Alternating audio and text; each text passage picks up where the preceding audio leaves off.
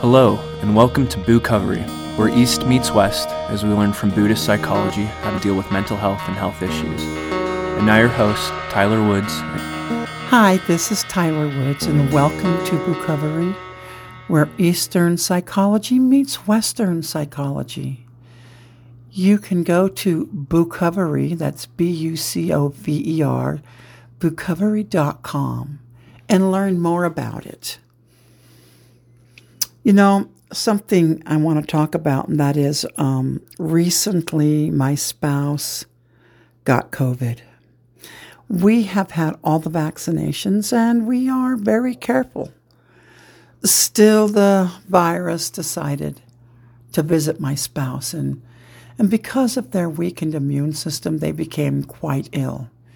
In the 30 years we have been together, I have seen my spouse go through a drunk driver hitting them and sustaining injuries, including a TBI. I have seen them overcome a massive brain tumor with 3 surgeries and radiation to sterilize it. I have seen them overcome precancer of the esophagus and have their stomach placed in their chest.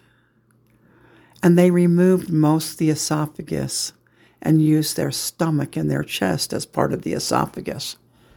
But I want to tell you something. I have never seen them as ill as when they contacted COVID a few weeks back.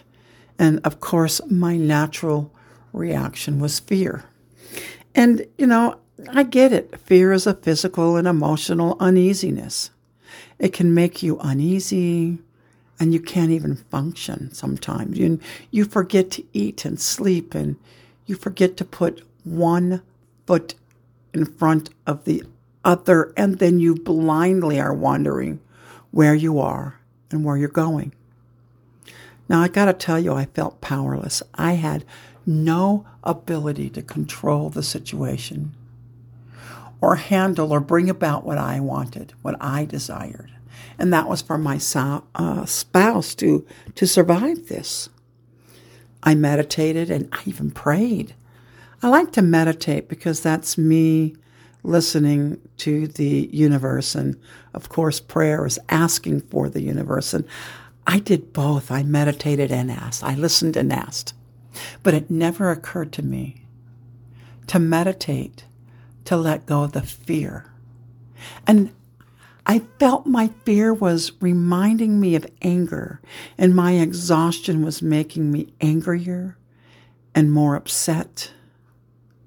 But what was really happening with this deep fear was my ego. See, I could not control or handle the situation. I was angry at that. I was attached to that. I was even attached to the anger. So attached, I forgot about the 4 Noble Truths and the Eightfold Path. I was suffering. Fear tends to be accompanied by unawareness, and I certainly was unaware. I mean, I was in a total state of ignorance and confusion. And I had all that plus more.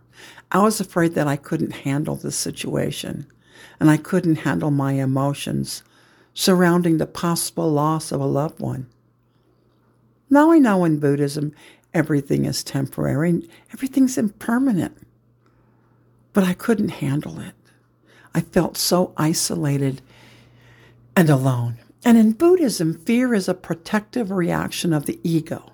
See, ego wants us to hold, to have, and to not let go. I was not clinging to the fear. I was holding on to it for dear life. I know, I get it. The ego's job is to protect us. So ego says.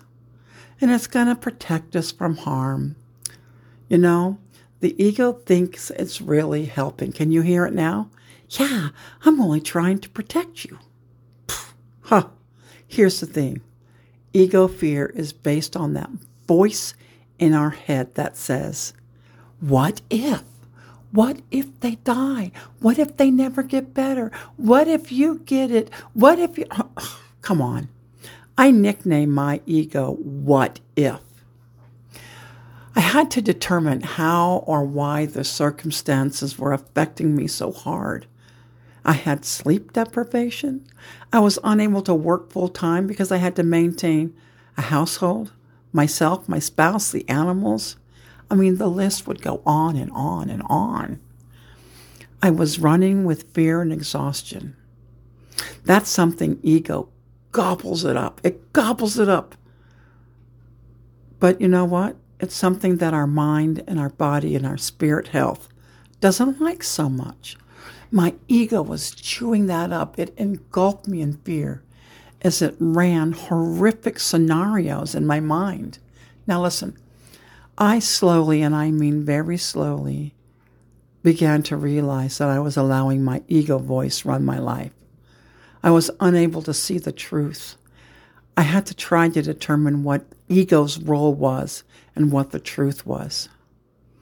You know, I took my spouse, to 2 different urgent cares, one which didn't know what they were doing. They were clueless, and they were just rushed and gave them medication that they were allergic to and sent them on their way, which made the situation even worse. So I took them to a holistic clinic to get them vitamin IV therapy and different things to get them to gain strength. I made sure my ego was fed reassurance. So I took them to a healthier urgent care. And even the doctor said that it would be a long road, but my spouse would eventually just be fine. I had moments when my ego was living in fear and my identity was losing itself. I could only identify with fear. I would have nightmares that something would happen to my spouse and I would be all alone. And I knew it was ego trying to control me. They were trying to take over.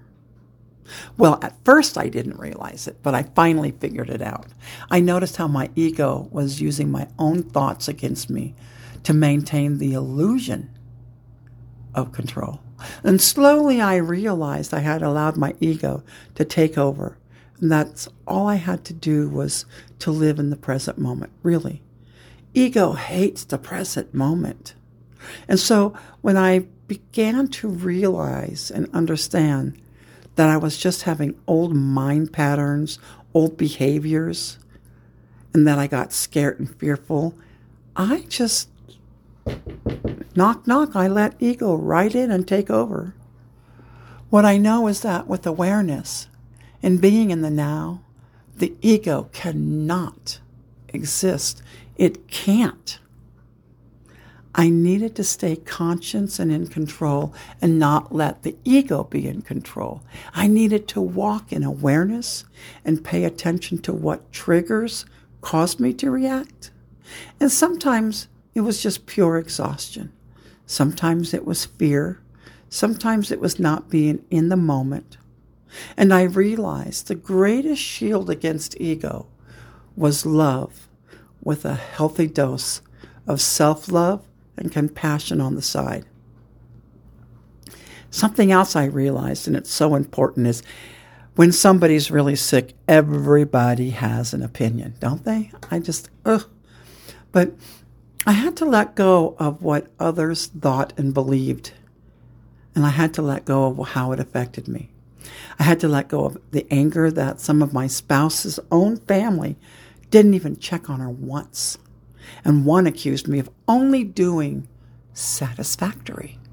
But the truth is, I was doing a great job, and my ego wanted to listen to the negative and say, "See, I told you." And I also had a very unstable person tell me I was useless and that I caused it. I have that much power. But I took it personal at first. And then I remembered they do things like that quite frequently because their ego thrives on reactivity of other people.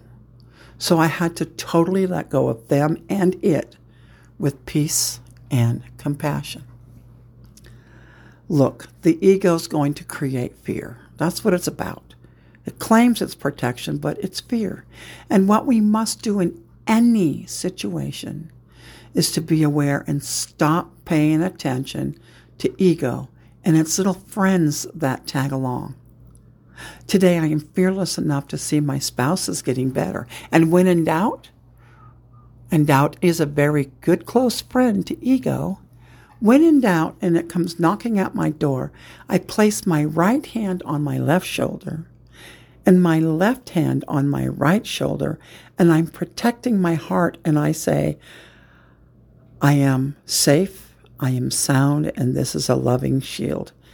And ego doesn't like that so much. I'm going to repeat that. You press your right hand on your left shoulder, your left hand on your right shoulder, and that protects you. And then you say a mantra. I have a choice to believe what the ego's lies are telling me, or I can move forward with mindfulness, awareness, and compassion for myself and others. I try to remember now to listen to my heart's voice and not the ego's voice, and stay on a path of peace. Oh, and please understand, it's a work in progress. For now, this is Tyler Wood saying, shield your heart and walk in peace.